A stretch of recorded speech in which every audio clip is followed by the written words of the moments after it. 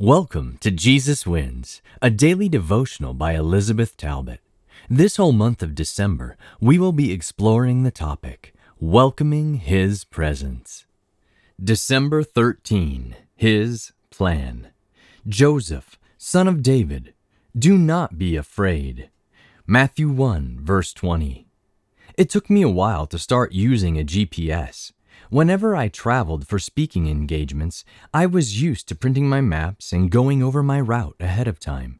But then I realized that the GPS has the ability to guide me securely to my destination and even recalculate my route whenever I find myself on a detour. My life is like that because God has His own GPS.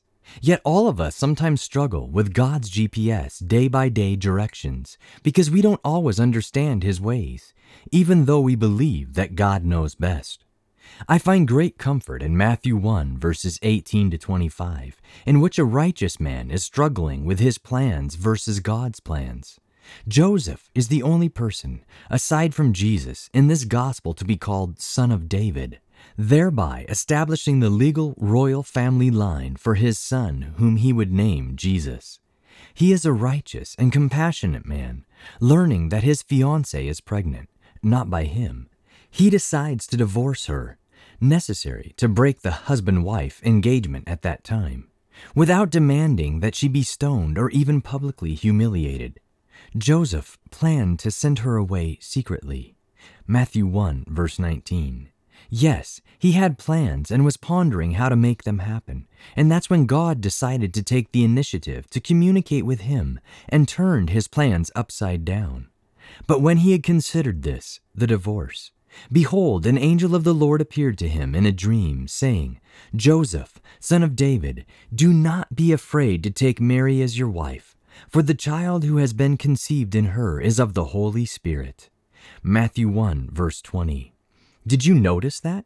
Joseph was afraid. He had made other plans according to his understanding of the situation, yet God was giving him a completely new perspective, informing him that this child was conceived by the Holy Spirit, a fact mentioned twice in this section.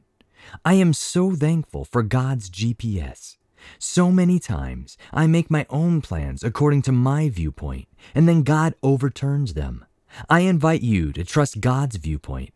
He knows more than we do. He who found a way to save us will surely find a way to guide us. Today's podcast was excerpted from the book Jesus Wins, published by Pacific Press Publishing Association.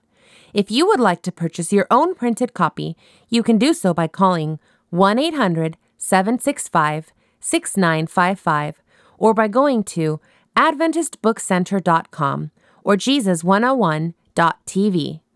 From all of us at Jesus 101, thanks for listening, and remember, Jesus wins!